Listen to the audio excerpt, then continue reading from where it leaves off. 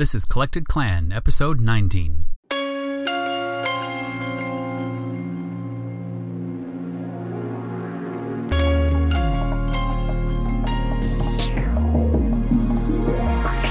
I have seen kids who would hide behind their parents at the end of the year when they've come through our program. They are the spotlight. Man, if kids could just find who they are at a young age and stick with it, what a difference. Welcome to Collected Clan, the podcast featuring conversational biographies of relatable people with real stories of triumph and tragedy, plus successes and setbacks. I'm your host, Gregory Byerline. People often come and go, but these people are the company you keep. Everyday people making their mark. In our previous episode, I visited with Lauren Phelps, an accomplished creative entrepreneur. We talk about her career as a fashion designer, motherhood, and going deeper into creative pursuits. Be sure you hear that conversation too. There's also a bonus segment called Encountering Hasseltine, a funny tale about Grammy winner Dan Hasseltine, founding member and lead singer of Jars of Clay. This bonus segment is created for our Producer Circle supporters and listenable on our Patreon page at patreon.com/collectedclan. We are 100% listener supported here, and your financial support keeps these episodes commercial free, so we can focus instead on supporting nonprofit organizations selected by our guests. My guest today is Stephen Tedeschi. Stephen is another artist in my world, and we've shared many a stage together with him at the helm of numerous dramatic arts performances, which of course we talk about here. He's very much Italian, and his fantastic family is always nearby. You'll even hear some of them in the background a time or two, enjoying life together, and this will give you an accurate glimpse into a typical Tedeschi family day. As always, we feature a nonprofit spotlight selected by our guest, two actually. And stick around to the end where we have a special holiday presentation for you. Stephen is very much a fan of the Christmas season, and we've got a special surprise just for you. Visit the show notes at collectedclan.com/Stephen Tedeschi. There you'll see photos and supporting material and learn about the nonprofits Stephen supports. So kick back and enjoy this conversation with Stephen Tedeschi. Thanks for coming on the show. Thanks for having me, Gregory. Should be a lot of fun. I'm excited. This will be a fun conversation, I know. It's going to go in many different directions, I think. But one of the things I would love to hear you tell the story of is how you landed in the dramatic arts. Where did that come from, and how did you get in it, and why have you stayed in it? Well, believe it or not, I used to be the shyest kid around. I was scared to death to talk to people. When my mother would send me to the neighbors to pick up sugar or egg or whatever she would borrow, I would break out into the biggest sweat. I would never look at anybody. I was just scared to death. But my father always said that I could do anything that I put my mind to. He was always very encouraging to me. And I don't know that he thought that I would go into the creative realm in school. You know, most fathers always want their sons to go into sports. But I chose creative because that's just how God had fashioned me. And I was always in choir. And then in 7th grade, I took a drama class that just sort of brought me out of my shell. You know, when you're in theater, you lose all your inhibitions. You have to do things that you're not comfortable doing. And even then, I was still scared. But then as we did plays, my high school, we did 2 plays a year and 2 musicals. So we had plenty of opportunity to be in theater arts and doing things. And I realized when I was a freshman that I could hide behind a character. So I started doing that. And, you know, when you're in a production, I don't know if you've ever been into production much, but when you're in a production and you're rehearsing for months, you sort of become that character and you say the lines that your character says. You find ways to just say them during the day. They fit into every conversation that you have. And you're like, ooh, I could be this character. And I found myself being more comfortable being a character. So I was able to talk to people easier. And then when I went to college, I was in a singing group, and we used to travel representing the school throughout the year. But then in the summer, we traveled for a couple months. And there were 4 guys, 4 girls, and a director. Well, 1 week into the tour, the director quit. He got a job somewhere, quit. and they made the spokesperson the director. For whatever reason, that person could no longer be on stage. And then they made me the spokesperson. I was comfortable singing, but not talking. So the first couple services that we did, I just sucked horribly as the spokesperson. I had to introduce the group, talk about the school, try to get people to come to the school. I was awful. And then I remembered, you know what? I could just pretend that I'm a character. So I did that, and I got better and better at it. And then I realized how that helped me. And I'm kind of piecing this all together, but when I was 16, I had a dream that the Lord wanted me to start a Christian theater. Never knew when that was, what that was. You know, God gives you dreams, and who knows when they're going to happen. So when I was in college in that group, I realized what that did for me. And I wanted to help young people, kids, find who they are, find their inner character, develop who they are, develop a good foundation with who they are, so they can believe in their faith and their morals and not compromise things if they're going into theater, if they're going into the arts, not compromise those things, but have a good foundation in their inner character. So that's kind of where it all started. Me just being a shy, awkward kid into this helped me. I really feel like this is how I can help kids in their life as well. So yeah, that's kind of how it started and where it is today. Do you recall the character that you put on when you were the spokesperson that allowed you to actually to do what you were asked to do? Yes. I can't completely remember his name. I think it was, no, I don't remember his name, but it was in Carousel. I was the Carousel owner. It was a very simple part in the play, but he had to be confident and he carried himself well. So I just did that. I thought, you know what, I can be confident. And I just talked about who we are. I talked about the school, and I'll never forget that night. Like the first 2 nights after I did it, the director was like, man, that was horrible. Just terrible. I don't even know. I ended up talking about my girlfriend. We just broke up, and why did I even talk about that from the stage? That's so stupid. Why did I even bring that up? But then after the third night, when I was the character, he's like, wow, I don't know what you did, but do that again. Because, you know, I could do this. I could just be confident and just do it. And I have seen throughout the years where we're doing this, my wife and I have a nonprofit called The Arts Place, and that's how we take 1st through 12th grade kids and take them through this program. And I have seen kids who would hide behind their parents at the end of the year when they've come through our program. They are the spotlight. And it's almost, I've seen some kids to the point where it's like, okay, you got to chill out a little bit. Stop talking.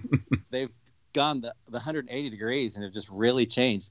And that's really what we want to do. Because, man, if kids could just find who they are at a young age and stick with it, what a difference. Yeah. What plays did you do in high school or college? Oh, man, you're asking me to dig deep into my old brain. We did Arsenic and Old Lace. We did Cheaper by the Dozen. We did Finian's Rainbow musical, Brigadoon, Carousel, Sound of Music, Oklahoma. You know, all the Rodgers and Hammerstein popular ones. Right. Back in the day. Yes, I was once Conrad Birdie from Bye Bye Birdie. Yeah, we did. Yes, absolutely. I'm not saying I was a good one, but I held the role. Hey, that was in high school. Fun, right? It's all that matters. And let's see, there was one more high school musical that we did, and I'm drawing a blank. I'll think of it in a moment because my mind is now on the community theater that I did after high school. While I was in college, I came back and did 2 shows in a summer. Did South Pacific again, but I was just a Marine. I was just in the chorus. And I was a bottle dancer in Fiddler on the Roof. Fun. I love that show. That is a great show. And I can remember it wasn't opening night. I think it was the second night. One of these nights, I'm doing those, like the Cossack dance, like right. The deep knee bends, kick your feet out, that whole thing. And I had to do that from stage right to stage left with this bottle hat thing on. And the other bottle dancers and I are just doing this Cossack dance across the stage, and I hear this sound. I was like, holy, what is that sound? And we get off stage, and all the stage hands and the dressers off in the wings were like, "Did you guys hear that?" We're like, "Yeah, what was that?" It's like, "You guys got a standing ovation." I'm like, "What?" Wow, that's cool. So it was a bucket list item at some point to receive a standing ovation, and I was able to check that off when I was, I don't know, 19, 20 Very years old. cool. Now, if I were to try to do that dance now, I'm I'm not with sure you. I would be able to get back up. But at not even 20 and probably 145 pounds and just full of energy and having just eaten the entire refrigerator, I could Right. I could pull that off. Yeah, that's really, really good times. Very fond memories there. That's awesome. How fun. Which kind of led to us hitting it off when we met. By the time I had moved here to Nashville, which was in May of 92, I didn't arrive at Christ Church until sometime in 93. But from then on, when we stood next to each other in the choir, and I could just tell we kind of had similar paths that brought us to the same choir loft. And I just remember jumping into the church drama stuff. And Yeah, as a matter of fact, when we left Christ Church, they said that they'd probably never do theater again and to take what I wanted. So I took the costumes. And this summer, with the storage facility that we have them in, their air conditioner broke and it sort of flooded, made everything stink. Needless to say, I had to wash all the costumes. And I found the first costume that I custom made for you as that soldier in Easter Spectacular. yeah. Talk about the memories. Like, wow, I remember you coming to the apartment and I was pinning it on you. Crazy. I'm glad I can still remember stuff like that. Not everybody has that kind of memory. That was awesome. I hung on to that thing. I had forgotten that you made those costumes. Yeah, I made most of them. You didn't Yeah. just design them, or did you have like a team of seamstresses and tailors to do it? For Easter Spectacular, we had volunteers, anybody that wanted to. So me and Jamie Carney pretty much designed them all and then cut them out. And, we didn't use patterns. We just, whatever we dreamed up in our head, we just cut them out and then showed people how to put them together. Yeah, we made them all. Hundreds of them. You still have all of those? Don't have them all, but that one specifically I kept just, I don't know, because I made it for you and it was neat and I just kept it. Yeah. Where did the sewing and tailoring skills come from? Well, when I was in fourth grade, I had to do a speech. Now, mind you, I was terrified at that time. Of course. Remember. So I had to do a speech about George Washington, and I figured the best way to get a better grade is to maybe dress like him. So I didn't know what to do. There weren't costume shops everywhere in those days. I thought, how hard could it be? It's just kind of like a vest with long tails in the back and sleeves. It's pretty much the same. So I made an outfit and got a C on the speech, but an A on the costume. So that averages out to a B, right? Right. And then my aunt had a soft luggage company that I was the floor manager for when I was in college, when I come home in the summers. So I had to learn to sew with industrial machines to show the ladies or the sewers how to put the luggage together. So I learned to sew on a better machine at that time. And then I would see things in the store and I'm like, I am not paying $200 for that when it's the half a yard of material. I can make that myself. So I just started making things myself. And, like I say, a sleeve is a sleeve. It kind of all goes in the same, how you manipulate it and put it in. So, yeah, I guess in fourth grade is when I started. And then after that, I like to dress up on Sunday mornings. I know that's kind of not the norm these days, but that's the way I was raised. And, so I started making a different vest every Sunday for me to wear and a tie because I love men's fashion, especially like the 20s, 30s, and 40s at the height of men's fashion. Because, fashion for men at that time was really an art form. It wasn't just like go grab a suit. It was from underwear to socks to the collar that they put on, the cufflinks, to the design of the fabric. So it was really an art form, and I love that part of it. So actually, my son and I, a few years ago, decided we were going to bring that back, and I put some patterns and things together that I didn't really think went well. But the comments I got that day. So, after that, I just started doing stuff like that, and that's sort of where it came in. I just make things for myself. I remember when you posted that, and only for comparison, what came to mind was AME churches here in the South, or black congregations. I forget what the African American Baptist organization is, and the name's not important, but you just picture these little old black ladies in the South and their amazing hats. Absolutely. Gosh, I mean, it's a spectacle, and it's just their thing. It's like a daughter of the king sort of thing, and they're going into the presence of very important people. So right, they dress for Sunday morning as if they were going to, have occasion to meet the Queen of England or something like that. So when you posted the vest and bow tie thing with you and Aaron, that I went to, well, if that's just an extension of the the black ladies in the South and their fans and their awesome hats. Absolutely, because they know how to do it. Yes, they do it well. They do it well. I've mentioned on the show before that I was 39 when my first child came along. First two children were daughters, and then the third is my son, which is reverse from yours. Your lead engine was a boy, and then you trailed it with girls. You and I are close to the same age. We were talking the other day. I think you might be maybe 2 or 3 years older than I am, but still, it's going to be a long time before I experience what you have recently experienced. I would love to hear from you as the father of a daughter, or 2 daughters, what it was like inside your head to let her go and marry somebody. Well, because honestly, right now, I cannot even fathom that. And you probably should just stay with that, because I don't think you can ever be prepared. Yeah, it was horribly exciting. Horrible and exciting. It was horribly exciting, yes. Because at least his husband and I were friends for about 2 years before he actually expressed an interest in her.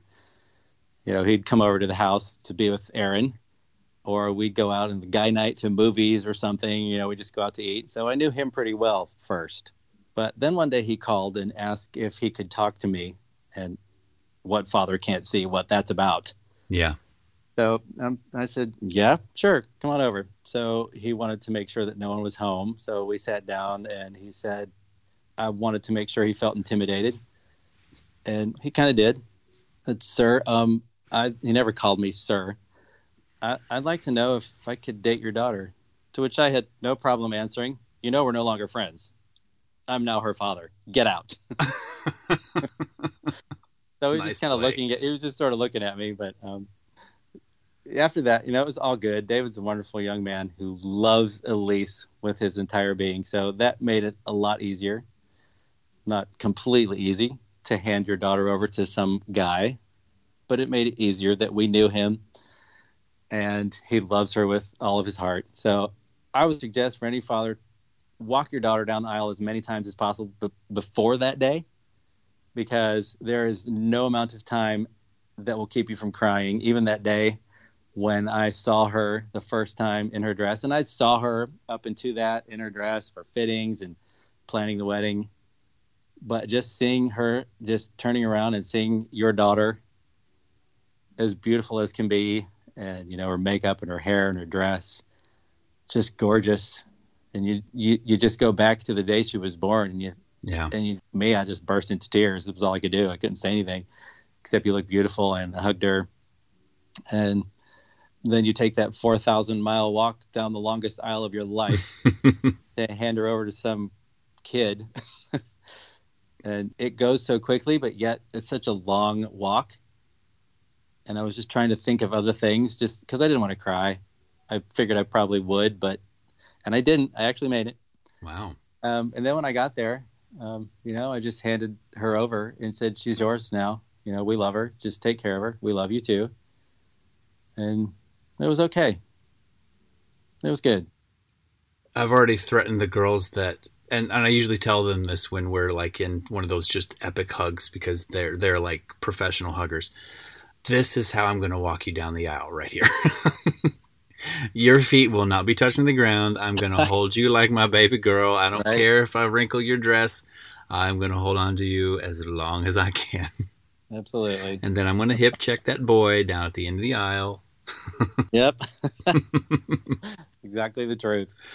Oh, I still can't just wrap my head around that, which is a good thing because, I mean, she's only 9 for crying out loud. But you got some time. Yes, but I remember when you told me that she was engaged. I was like, right? Yeah. Exactly. She was just 9, not too long ago. It goes fast. Everyone tells you that it goes quickly, and you kind of believe it until you actually live through it, and you're like, wow, where did those 20 years just go? Right. Was that at her age when she wed was 20? She was 20, about to turn 20. She Almost was 21. 21, yeah. Yeah. It was beautiful. It was a nice time. You know, we're Italian, so it was a big party. It was great. Lots of family, lots of cookies. So what was the act of intimidation? What layer of your Italianness did you tap into? When he came over? Yeah. I just opened the door and just had that stern look on my face that he's not really seen, but had seen before. You let him know that you knew why he was there? Like, glad you're here. What do you want to talk about? Punk. You know, very straightforward, very to the point. Yeah, it just kind of, I don't know. Everyone says they're always afraid of me anyway, people in the drama thing. I guess, you know, just do what you're supposed to do and I won't yell at you. It's really not rocket science. No, it's not. Just follow instructions. Very simple. They're laid out for you to help you. Right. And I even tell you, have your lines memorized for next week. It'll be good for you. That your days may be long on the earth. All right. And your daughter, yes, she's in the arts place now. So she knows she's come prepared. She's not a thing to worry about. She just kind of sits there while we're yelling at everyone else. It's fine. That's great to know. And she has, speaking of someone who just like blossoms or explodes out in personality, just in the few short months that she has been at the Arts Place program, she has been more, I'll call it animated here at the house. She and Margot and Miles have always like replayed musical scenes. If we're watching a musical or whatever, you know, they'll rewind it and do the song and dance number in their awkward 5 and 7 and 8-year-old scenarios, which is just fantastic. But Molly has started writing. She just all kinds of creative outlets. So it's working. That's good. She's very good. There are things that I've seen in her that I'd love to tap into and help her corral those things. She's That's really good to good hear. at what she does. So I'm grateful that it is you and your awesome Tedeschi crew and your whole family and Well, thanks. We're everyone honored. involved that is pouring into her there, because we're certainly trying to instill a love of performing arts. Well, that's good. She has it. We have a here. Okay, kids, here's how you get a yes out of us. You ask a question, Mommy, Daddy, can I have some fruit or vegetables? Yes.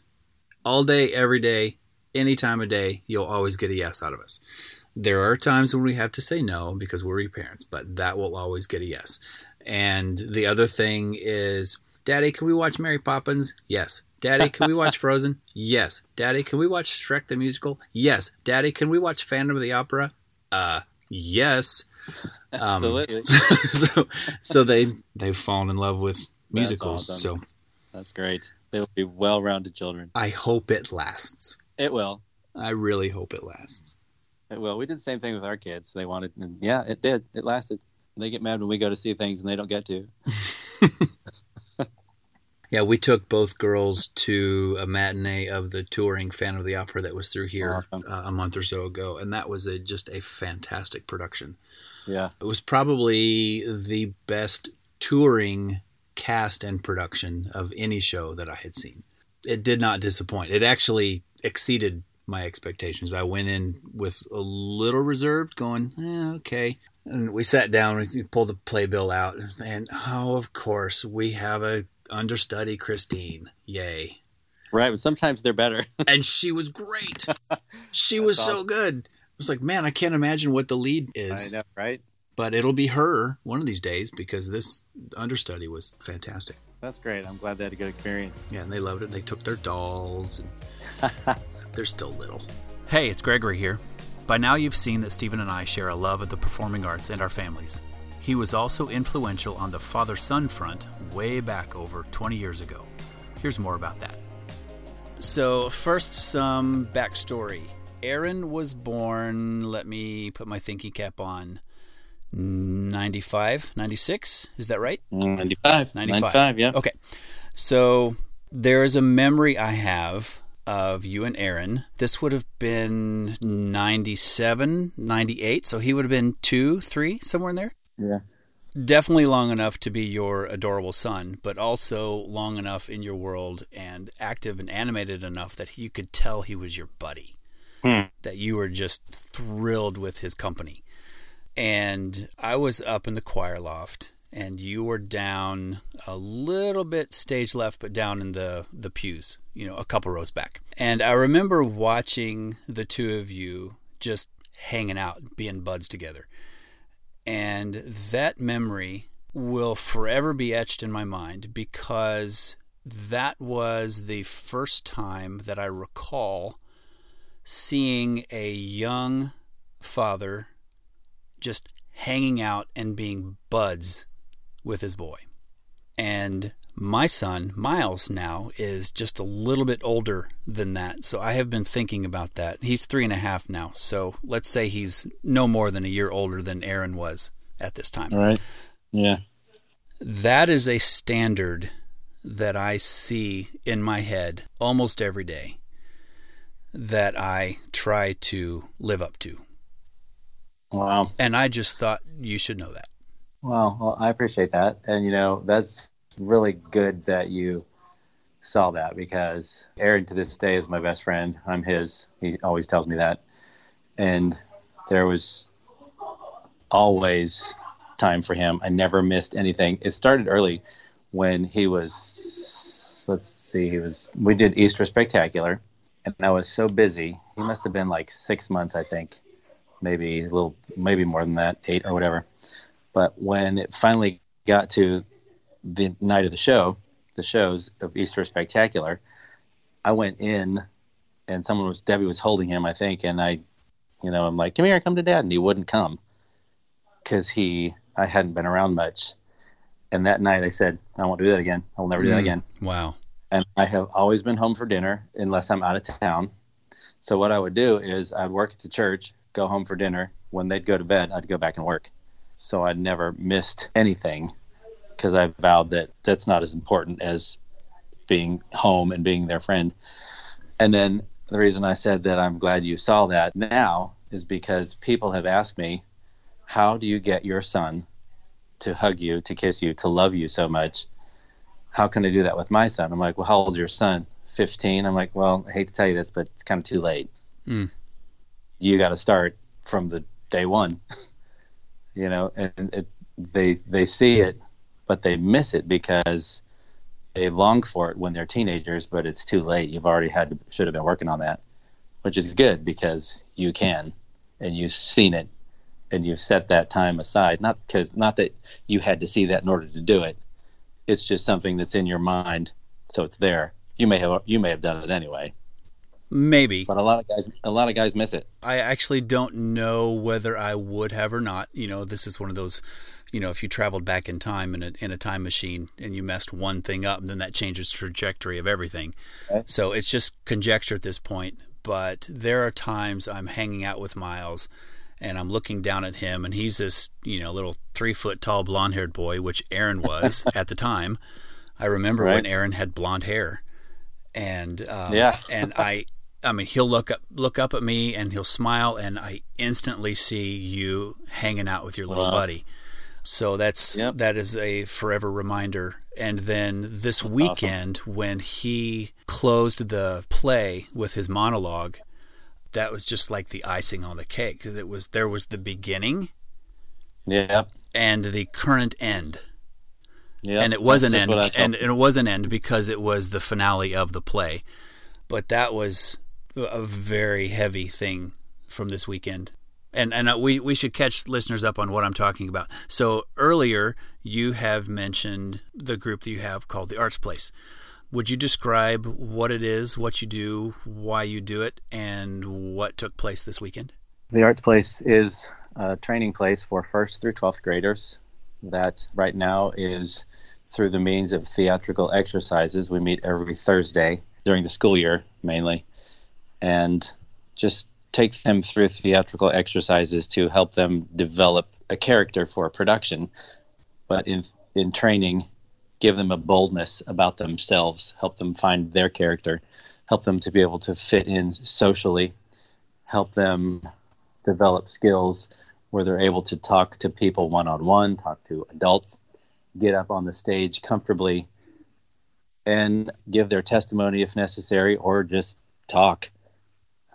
Give them a good foundation in who they are, so that when they leave us, they're able to stand on their own, not jeopardize or compromise their faith or their morals or their beliefs or their gender, but have a good foundation in who they are, which culminates in each season.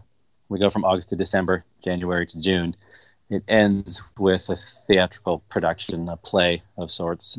But this weekend, we just finished a Christmas production, and my son closed with an epilogue, very short, challenging the audience, with a wrap-up of what the play was about. So he just challenged the audience with that. And it was nice to see my son, because when I looked at him, I'm like, wow, you're me 25 years ago. That's what I did. And it was nice to pass it on and be proud of what he did.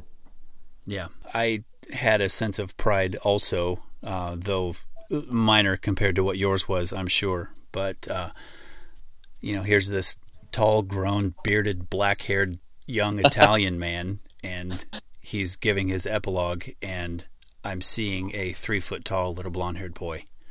Yeah. And his tall, grown Italian dad.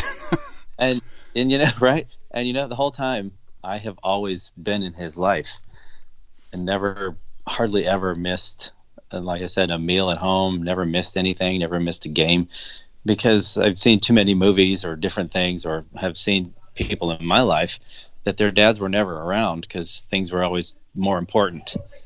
But in the end, I wanted to make sure that my son felt loved, knew that I was his friend after his father, so that now that we are both older, he's older, we are friends, very good friends, and he'll always come to me with anything, and I go to him with things as well.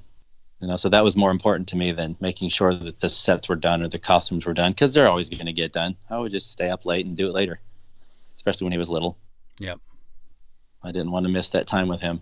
Yep. Well, that's some good seeds you planted back then that have grown into something really, really awesome.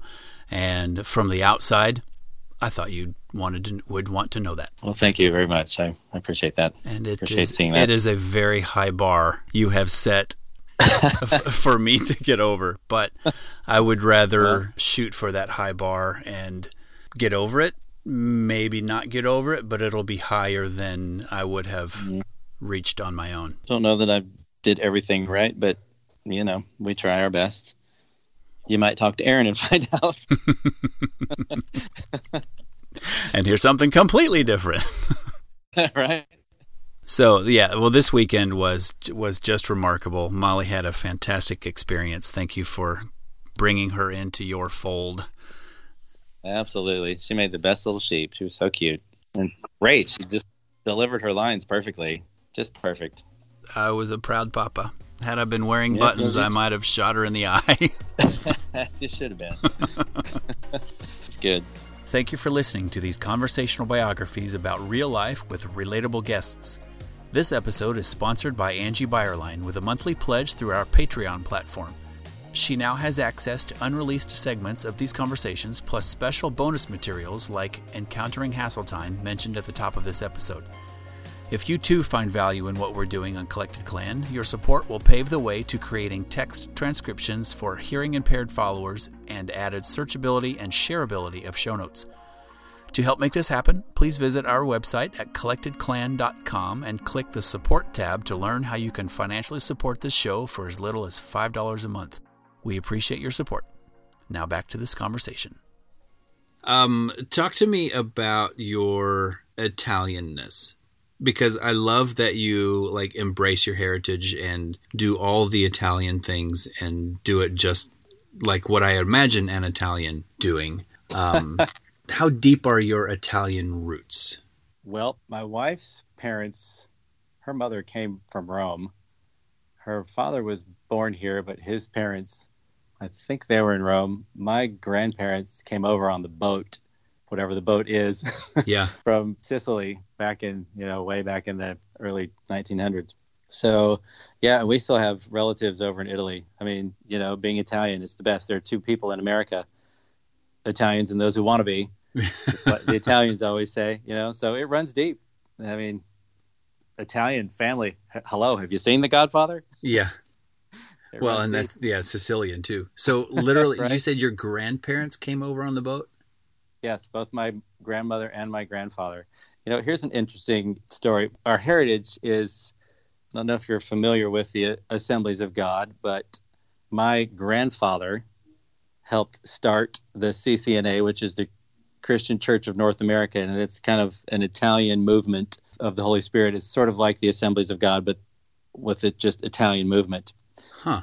That was my grandfather, and Miriam's father also helped start that. So her father and my grandfather worked together, and when we met, Miriam and I met in college, we didn't know that until we started we went home, for breaks, and we're talking about, hey, I met this girl, her name's Miriam Palma, and my dad was like, was her dad named Eugene? They used to travel as evangelists and work together. So that heritage of Christianity and that CCNA goes deep in both of our families. So when we met, we were like, this is unbelievable. Well, certainly we're meant to be together. So yeah, it's just amazing. It's still amazing when we tell people the story. Well, see, there is what all these years I've known you, I have just learned that. I didn't know that about you. Yeah. Oh, and here's my love for coffee. It started when I was 2 because my grandfather. 2? Well, sure. Well, hey, when in Rome, right? Right, exactly. My grandfather, and he gave me my first espresso cup. I still have it, and I vaguely remember. I can remember standing in the kitchen at 2 years old, and I don't remember a whole lot. There are a few things I can remember, but I remember pretty vaguely standing in the kitchen and him pointing at me saying, give that boy some espresso. And he got that little cup and he gave me, it was like half espresso, half milk, which is still probably too much espresso for a 2-year-old. And I don't know, I guess I liked it. And ever since then, I've always had coffee and espresso. So that's why I guess I think I'm a good coffee snob, because I have tasted good espresso from 2 years old. So when I go into these coffee shops and they're like, this is the best, and it's not really the best, it's just a hype. Yeah. So my love for coffee started when I was little, obviously 2 years old. I love it. And yeah, it's just always been black. Probably at 4 years old, I started weaning myself from cream. I remember my first cup of coffee, and it was not as miraculous as yours. You're probably a little older. I was 6. Well, see? I was 6.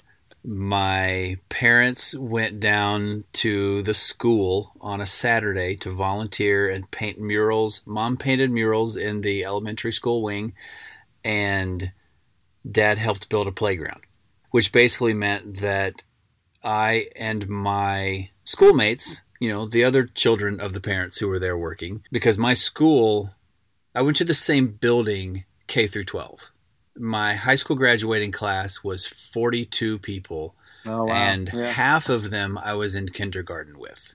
Sounds like mine, yeah. So it's very a strong likelihood that the kids I was playing with during my first cup of coffee, I walked the graduation line with. Right, absolutely. And, they had, coffee and donuts or cinnamon rolls or something out for the volunteers, whatever. And I picked up one of those styrofoam cups, and I went to that percolator, that 5-gallon or 2.5-gallon percolator, and I popped that black valve, and I got some black gold in this cup, and I put in like 8 little packets of sugar. And I took one taste of that, and I spit it across the room. Why do you people like this stuff? No kidding. And then I was off coffee for, easily 14, 15 years. And I remember having my first cappuccino when I was in college. And See, it just sounds good. It makes you feel good just to hear that word. Yes. Yes. Do something to you? I went to college in Springfield, Missouri, and my college roommate and I were at the mall, Battlefield Mall, I think is what it was called. Wow. And we were at a Gloria. I'm going to spell it out for you because I remembered it was a seminal moment. We were at the Gloria Jean coffee shop, which was the thing before Starbucks.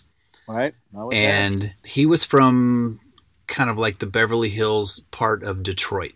Right. The richer part of Detroit. I did not grow up in that. So I was kind of following his lead because I didn't know good, fine, much of anything at that point. So he orders this coffee drink that's a cappuccino. I was like, well, what is that? And he explained it to me. He's like, I'll try one of those. So I ordered one, and the first sip, that's when I fell in love with cream in my coffee. In recent years, I've gotten to where I can drink it black if it's like the right coffee.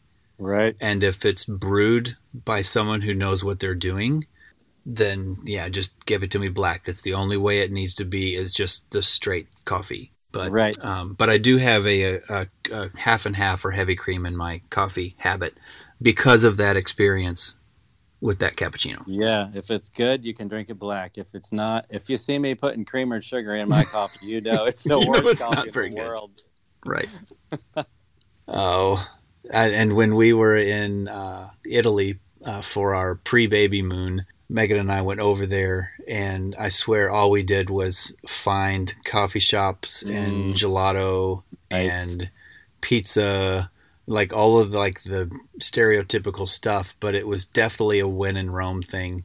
Right.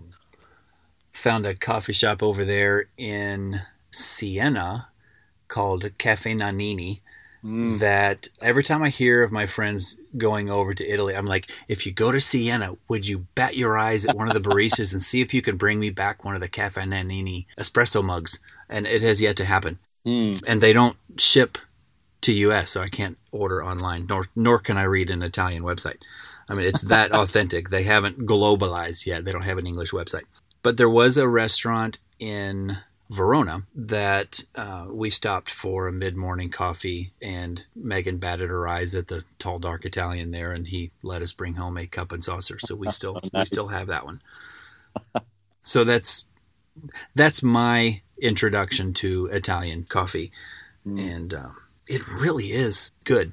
It is good. Well, the guy I use, my favorite pot is the Bialetti Mocha pot, and he developed it a little before 1933, but that's when it first started. So I figured the guy has, perfected the experience and the taste pretty well. Yeah. It's been around a while. I am almost to the bottom of a cup of my mocha pot brew for the night. Doesn't last long in my cup. It's just the simple science behind it. It's just, right. Insert good coffee. Now, I will say that my favorite coffee region is outside the borders of Italy. Don't strike me down. That's okay. We definitely prefer dark Italian wines, but I will take a Guatemalan single origin coffee over just about any other coffee anywhere. They're all good if they're roasted properly. True. So you got to be roasted properly. True. And my affinity for the Guatemalan coffee comes from visiting there a few years back. So it's probably part sentimental, but there's something about the, like in wine, there's the terroir, however you say that French word. And Guatemala is a volcanic country, so there's a lot of ash in the soil. And just the elevation and the whole ecosystem and all that stuff down there. It's like I can smell, like if you put a flight of just ground coffee in front of me, I could find the Guatemalan one with my nose. Well, that's good. You're just making me sounds so good. It's really good. I'm gonna have to take a break and go make some coffee. Yeah, no kidding. Have you seen the movie Eat, Pray, Love? I have not. Okay. There's a scene in there. So this movie is basically a woman who has a life crisis, and she travels the world to find herself. So it's basically a 3-act movie. There's the eat portion, which is set in Italy because it's surrounded by food, and the fellowship around a table and all that stuff. And then there's pray, where she goes to the east, Tibet somewhere, and, finds herself in meditation and all that stuff. And then she finds love, and I forget what part of the world that is. It's been a while since I've seen Act 2 and 3 because I love Act 1, the eat portion. And there's a scene in there where this Italian just berates the American for bringing the American way of life into the Italian way of life. And that's not surprising. And it's one of those, like, you don't know how to slow down or whatever. That's funny. When we were over there, I was like, oh my gosh, it's true. We're one of those Americans. I know, right? We popped into a coffee shop and asked for a to-go cup of coffee, and they looked at us like we had three heads. What is a to-go cup? Right? We don't serve coffee in plastic cups. Take one of our cups to go. Or paper cups. It's just funny. I love the differences where people come from. I want to celebrate those differences instead of just wipe them away and everybody become homogenized. So I liked that the Italian just ripped into the American way of life. No, slow down. Oh, yeah. They can do that. Yeah, they can. My mother-in-law once did that to me because she's from Rome. She still has an accent, after all these years. And I was doing an American thing. She's like, oh, that is so American. I'm like, yeah, that's kind of where I live. What were you doing? I used white vinegar instead of balsamic vinegar once for the salad. She flipped out. Once. I've learned my lesson since. Yes. You caught that side eye or the bony elbow? Or both. Yeah, it was kind of both. Yeah. The Italian way of life it sounds so cool. Yeah. And she was right. The balsamic is better. So, anything Italian is usually made from scratch, or there's just such a heritage. Italians love everything that they do. So, that there's going to be lots of love put into it. Desserts take forever to make. They're not extremely sweet. So you have to know that people really went out of their way if they make something for you, because it takes a long time. Italian stuff takes forever to make. And it's always worth it. Absolutely. Absolutely. You guys have figured it out for sure. I wonder if that's where the phrase "when in Rome" comes from. I'm not real sure, but it seems to fit with just about anything like that.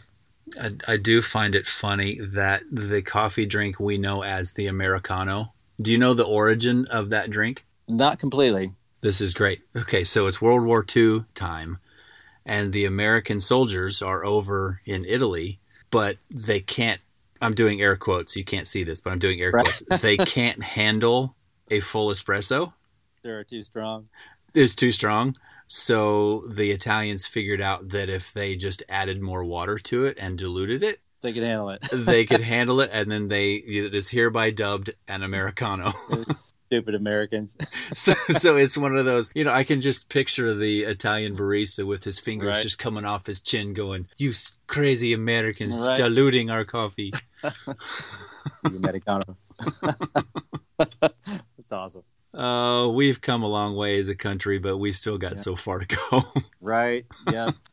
We still don't like the finer thing. Well, that's not completely true, but, there are finer things out there that we could like that we just kind of overlook for convenience and speed and trendy things. But, dominance. Yep. Let's take a quick break for our nonprofit spotlights, 2 this time, as described directly by Stephen through his direct connection with these organizations. Rejoice School of Ballet and Narrowgate Foundation. Rejoice School of Ballet is actually, both of these came from when we were at Christ Church. And I worked with Patricia Cross, develop the actual dance part of the fine arts at Christ Church. And what she does, she works in inner city in Nashville. She motivates by Christ's love and teaches. Really, they have Bible studies with these inner city kids, and they empower the youth to realize their potential by their training and their nurturing and celebrating and their dance and the things that they do. And they really feed into these kids, and they've grown from nothing to I think they have over 200 kids this season. And it's really, really good. And they do stuff all the time. Nashville Ballet works with them, so they're really good. And then Narrowgate Foundation which I started working with Bill and Stacy Spencer too at Christ Church. When we first met them, they didn't even have Narrowgate Foundation, but I just saw on Facebook today, they're in their 90th, graduating their 90th class of guys, and they take anywhere between 5 and I think maybe 12 guys at a time. They go through the program for 6 to 9 months, and they take just troubled guys. They're maybe just looking for their place. They do it through biblical training and personal discipleship, challenging adventures, new life skills. They pause from the distractions of life and they go to this place, and it's a Leaper's Fork. It's a gorgeous place if you've never been there. And they just, through Bible study and just different things that they do, help these guys find their calling for the future. And that doesn't necessarily have to mean that all these guys are pastors or whatever, but just pulls them out of the junk of the world that they're in, drug addictions and, being in and out of jail and just things that they just can't get a grip on life. And they take them through and teach them and disciple them and mentor them, love them.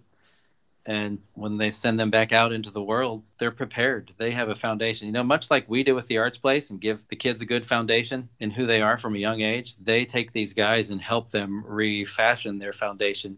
So when they go out into the world, they're able to maintain that. So I've worked with both of them.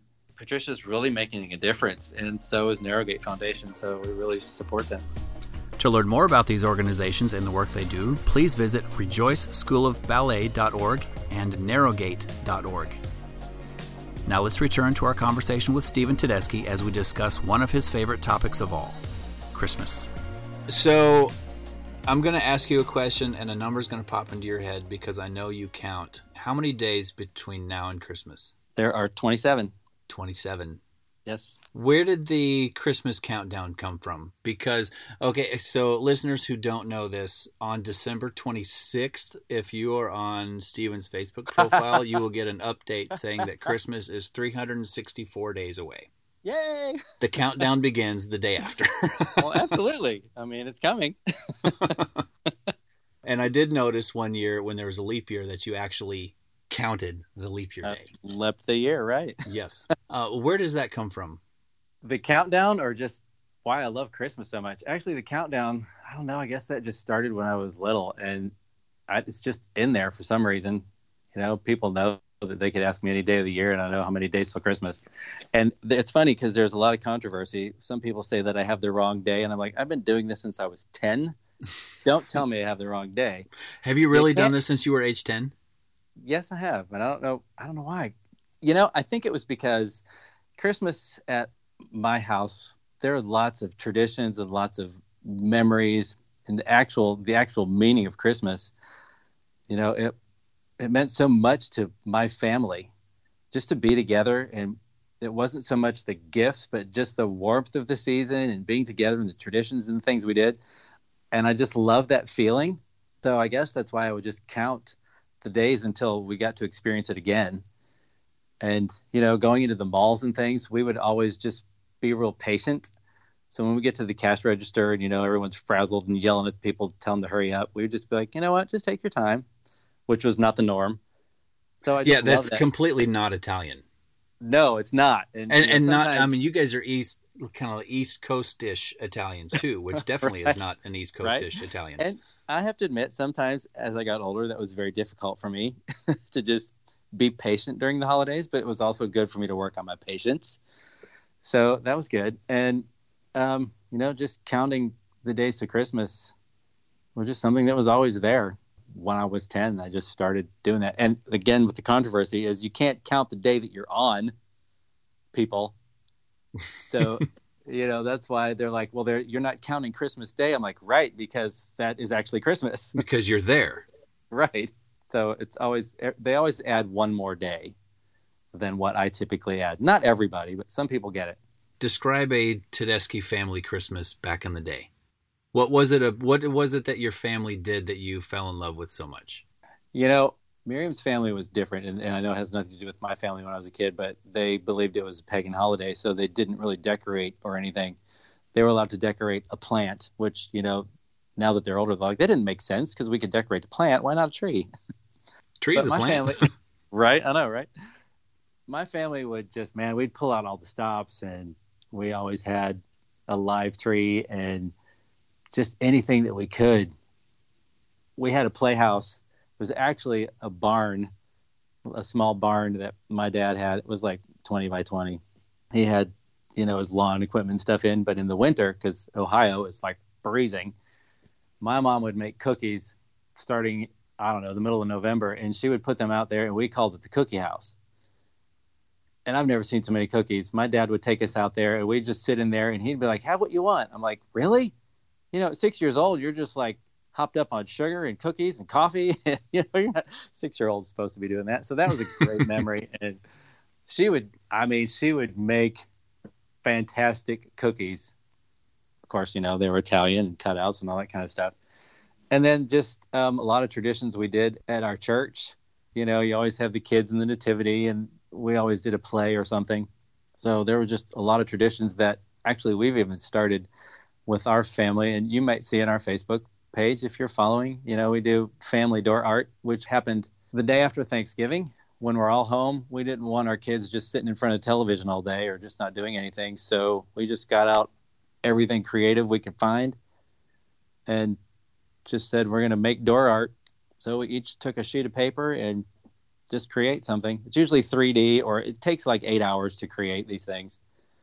So we do that. And gingerbread houses, they're out of control with some relatives that live in Nashville with us.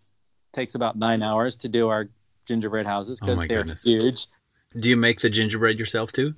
We were going to one year, but we use so much of it. We just use graham crackers. Oh, wow. Okay. And make from that. But one year it was like 52 inches high, and it's 4 feet by 4 feet. The thing was enormous. We couldn't even move it. Wow. They're just huge. Takes forever. And we go caroling dressed as Dickens carolers, and we do this gigantic Christmas Eve dinner. Everyone dresses up, and Christmas Day, and typically when people get up, I've heard, and I've actually seen some, they get up and just tear into the presents, and then it's over and they go back to bed. When I was younger, we would always get up, and my mom would make coffee because we all drank coffee at a young age. And so, none of us cared about waiting for the coffee to be done. And it's not decaf coffee, Oh, absolutely not. That would be have decaf in my house. That would be heresy.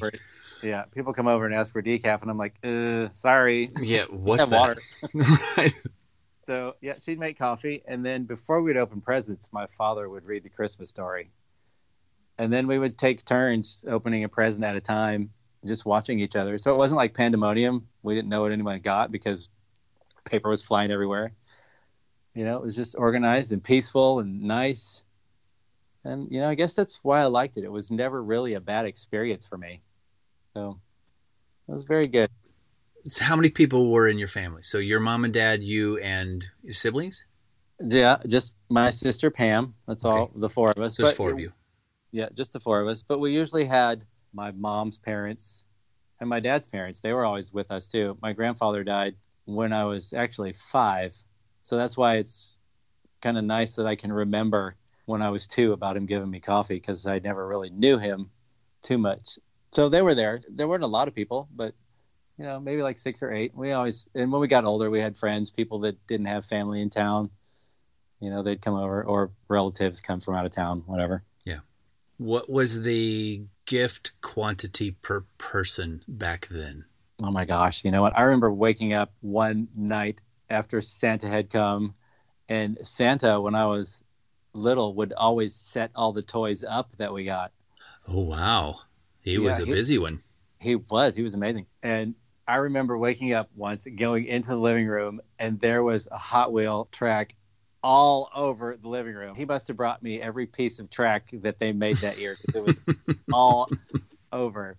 So I don't know if it was so much like, we never got a lot of stuff, I don't think, but what we got, we just appreciated and enjoyed. I don't ever remember thinking, well, gosh, I didn't get very much this year. I guess I was a bad boy. Yeah. But we were always happy with what we got, and it was always enough. And I remember one year I got a pink robe because Santa had put the wrong name on it. That's Santa. And my sister got a blue robe. It's funny the things you remember. Right. Well, the reason I asked about the gift quantity is because I'm trying to figure out whether we are normal here in our house or if we are abnormal. And quite honestly, I think we have crossed the line into into abnormal. You know, you kind of go out of control. And sometimes, you know, and my father did this. I do this all the time. I'm like, after Christmas, you're like, hey, did you get that one thing?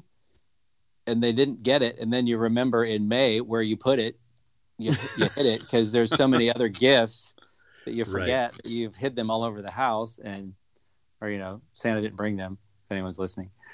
Yeah. So, yeah, it's easy to go out of control because when you're out shopping, you're like, oh, they'll like this. They'll like that. They'll love this. They got to have this. Right. You know, and if nothing else, we as adults get to be kids because we get to play with their toys again. Right. What is it, do you think, about the Christmas season that, as much as it can bring out the worst in society and humanity, if you dig deep, it really kind of brings out not the worst. Right. The Christmas spirit. It's like I keep my Spotify account has just got playlists for, you know, walking the dog. I've got a playlist for that. I don't actually, but that'll be one I'll make tomorrow because I just now thought of it. Right. It sounds great. I have the most playlists that are Christmas themed. I have, you know, Christmas festive, you know, so if we're having a party and I want some upbeat Christmas music, boom, there it is. Hey, and you know what I don't need to hear is Rockin' Around the Christmas Tree because that will never go in any of my Christmas playlists. Which is why I make my own because I don't want to rely on someone else's because invariably that one will be in there. But I'm considering making one, I guess I'll call it like Christmas Spirit or something, because I've noticed a lot of songs like in the last 10 years that deal with, you know, hey, you know, we all get along. You know, the Christmas spirit is there, you know. Well, it's like that song from Polar Express, When Christmas Comes to Town. Right. We're nicer to each other. I think Celine Dion's got a song called Don't Save It All for Christmas, Christmas Day. Find a way. I need to scour my playlists and actually create that one. Maybe I'll get that done by the time the show notes are available. But following the logic that if the music of our day is a social commentary, then I find it interesting that in the last 10, 15 years, there are more and more songs about that, which tells me that we as a society are either getting further and further away from the Christmas spirit and need it more, or, crossing fingers, we're actually becoming a little more human in the way we treat people, and that's a reflection. You know, the art is imitating life instead of life trying to imitate the art. I think people are longing for that again. You know, when Facebook and smartphones and everything came out, there was friend of mine, we're sitting around watching everybody, and they're like, one day they're going to realize this is not good because no one's talking to anyone. And we've actually gotten to that day because there are restaurants and all kind of places now that ban phones because they actually want you to talk to the person that you came with. Right. So I think that people are longing for that Christmas spirit again. You know, Amazon, all these other places, which is very convenient. I mean, I use it myself. We've taken the person out of the mall to go shopping, and you don't get to fight over that toy that you just got to have. Right. But that being aside, you don't get to hear the songs. You don't get to see the people shopping. You know, I went to the mall last year at 2 days before Christmas. I'm like, where is everybody? Is this Christmas or what? Wow. You know, I remember just being jam-packed when I was a kid, but there's nobody there. And I think that people are longing for that. They want that feeling. They want that again. Maybe that's part of it. Yeah, I hadn't thought about that. Definitely smartphones and technology and the distractions are taking its toll on pretty much everybody. Right.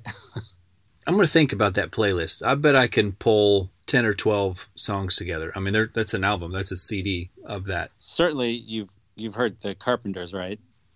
Well, duh. It's only the best Christmas 2 albums ever. Ever. Capital E, ever. Do they have I know they have a lot of Christmas songs. Do they have one that follows this theme? Like a longing for, I call it the I like to buy a world of Coke kind of mentality? Well, to me it is. I grew up with that. So it's like you hear all these other Christmas songs. It's kind of like you're at a rock concert, and then you put on the Carpenters and you just get that, Right. Warm blanket, slippers, hot chocolate. And hot chocolate, yeah. You're like, oh, yeah, this is nice. Yeah. Her voice is like butter. Yes. Fantastic. She is a living, breathing clarinet. Right. Let's just pause in a moment of silent prayer and think about Karen Carpenter. No kidding. Probably sacrilegious, but She was a remarkable singer. Oh. And an amazing drummer. Did you know she was a drummer? Yeah, she was that first. Yeah. Yeah, her story is amazing. You should read her story sometime if you haven't. It's the Blue something. Did she write it? I don't know if she wrote it, but it's a story about her. It's very sad. Yeah. It's very sad, but as you're reading it and they talk about how they're writing these songs, and then you find yourself singing them, or you're like, I've got to hear it now. Right. That's the power of music. I saw a documentary on YouTube recently about them, but I didn't think to see if there was a book. It's a great book. That's awesome. Well, this has been great, my friend. It has been. It's been great talking with you, sharing things. It's fun. And as always, I have learned something new about people that I've known for years. There's always something hidden down deep in there that you've not heard yet. Yes, and for me, it's the carving out the time to actually talk and converse. When I first thought of the theme for this podcast, it was really a response to really more of an anti-social media response, because in the election 2 years ago, the general election, where the presidential election, I noticed that there were a lot of people talking at each other and very few people talking with each other. Right. And I wanted to, instead of just longing for that Christmas spirit, again, more air quotes, I wanted to help usher that in and reignite the power of just conversation and getting to know people and restoring humanity and all that stuff. So that's cool. That's great. It has been fun. Well, thanks. I appreciate it. It was a lot of fun, and it's great talking with you. There you have it, a real-life conversational biography with Stephen Tedeschi. For more of these conversations, subscribe now at collectedclan.com/follow, or Apple Podcasts, Google Podcasts, Spotify, or wherever you get your podcast to never miss an episode. It's free to listen. Now for that special holiday surprise, an audio gift of the Christmas story from the Book of Luke, read by Stephen, his daughters Michaela and Elise, Micah Byram, one of the Arts Place students, and me. Now in the 6th month, the angel Gabriel was sent from God to a city of Galilee named Nazareth, to a virgin pledged to be married to a man whose name was Joseph, of David's house. The virgin's name was Mary. Having come in, the angel said to her, "Rejoice, you highly favored one. The Lord is with you. Blessed are you among women." But when she saw him, she was greatly troubled at the saying, and considered what kind of salutation this might be. "Don't be afraid, Mary, for you have found favor with God. Behold, you will conceive in your womb and give birth to a son, and will call his name Jesus. He will be great, and will be called the Son of the Most High. The Lord God will give him the throne of his father David, and he will reign over the house of Jacob forever. There will be no end to his kingdom." "How can this be, seeing I am a virgin?" "The Holy Spirit will come on you, and the power of the Most High will overshadow you. Therefore also the Holy One who is born from you will be called the Son of God. Behold, Elizabeth, your relative, also has conceived a son in her old age, and this is the 6th month with her who is called barren, for nothing spoken by God is impossible." "Behold, the servant of the Lord. Let it be done to me according to your word." The angel departed from her. Mary arose in those days and went into the hill country with haste, into a city of Judah, and entered into the house of Zacharias, and greeted Elizabeth. When Elizabeth heard Mary's greeting, the baby leapt in her womb, and Elizabeth was filled with the Holy Spirit. She called out with a loud voice and said, "Blessed are you among women, and blessed is the fruit of your womb. Why am I so favored that the mother of my Lord should come to me? For behold, when the voice of your greeting came into my ears, the baby leaped in my womb for joy. Blessed is she who believed, for there will be a fulfillment of things which have been spoken to her from the Lord. My soul magnifies the Lord. My spirit has rejoiced in God my Savior, for he has looked at the humble state of his servant. For behold, from now on all generations will call me blessed. For he who is mighty has done great things for me. Holy is his name. His mercy is for generations of generations on those who fear him. He has shown strength with his arm. He has scattered the proud in the imagination of their hearts. He has put down princes from their thrones and exalted the lowly. He has filled the hungry with good things. He has sent the rich away empty. He has given help to Israel, his servant, that he might remember mercy, as he spoke to our fathers, to Abraham and his offspring forever. Mary stayed with her about 3 months, and then returned to her house. Now in those days a decree went out from Caesar Augustus that all the world should be enrolled. This was the first enrollment made when Quirinius was governor of Syria. All went to enroll themselves, everyone to his own city. Joseph also went up from Galilee out of the city of Nazareth into Judea, to David's city, which is called Bethlehem, because he was of the house and family of David, to enroll himself with Mary, who was pledged to be married to him as wife, being pregnant. While they were there, the day had come for her to give birth. She gave birth to her firstborn son. She wrapped him in bands of cloth and laid him in a feeding trough, because there was no room for them in the inn. There were shepherds in the same country staying in the field, and keeping watch by night over their flock. Behold, an angel of the Lord stood by them, and the glory of the Lord shone round them, and they were terrified. The angel said to them, "Don't be afraid, for behold, I bring you good news of great joy, which will be to all the people. For there is born to you today in David's city a Savior, who is Christ the Lord. This is the sign to you. You will find a baby wrapped in strips of cloth, lying in a feeding trough." Suddenly there was with the angel a multitude of the heavenly army, praising God and saying, Glory to God in the highest. On earth peace, goodwill toward men. When the angels went away from them into the sky, the shepherds said to one another, "Let's go to Bethlehem now, and see the thing that has happened, which the Lord has made known to us." They came with haste, and found both Mary and Joseph, and the baby was lying in the feeding trough. When they saw it, they publicized widely the saying which was spoken to them about this child. All who heard it wondered at the things which were spoken to them by the shepherds. But Mary kept all these sayings, pondering them in her heart. The shepherds returned, glorifying and praising God for all the things that they had heard and seen, just as it was told them. Finally, the part read by Michaela is called the Magnificat, a poem or song of Mother Mary. Mary was a young Hebrew girl, and my friend Terry Peterson reads this ancient poem for us here, in Hebrew. ותאמר מרים רוממה נפשי את אדוני. ותגל רוחי באלוהי ישעי. אשר ראה באני אמתו, כי הנה מעתה ישכוני כל הדורות. כי גדולות עשה לי שדי וקדוש שמו. וחסדו לדור דורים על יראיו. כברות עשה בזרועו בזר, גאים במזימות ליבם. הרס נדיבים מקצותם, וירם שפלים. רעבים מילא טוב, ועשירים שילח רקם.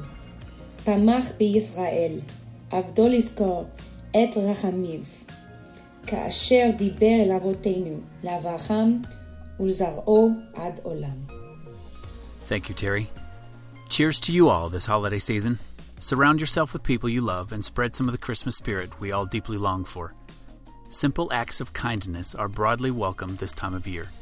This is also a difficult time for many people in our worlds, so some extra holiday cheer can spread a lot of comfort and joy. For further listening, pop over to collectedclan.com/Stephen Tedeschi. That's StephenTedeschi.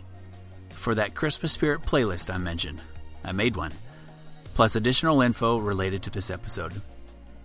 I'd love to hear from you. What did you love about this show? Drop us a note to collectedclan@gmail.com or a voice message at 615-592-5017. Your thoughts, questions, and feedback are always welcome. And as always, a big shout out to my friends Worldwide Groove Corporation for this episode's original music. The song is Mimosa from their album Chilladesiac Lounge Volume 1. Check out more of their music at worldwidegroovecorporation.com. Thank you again for listening. Now go be you.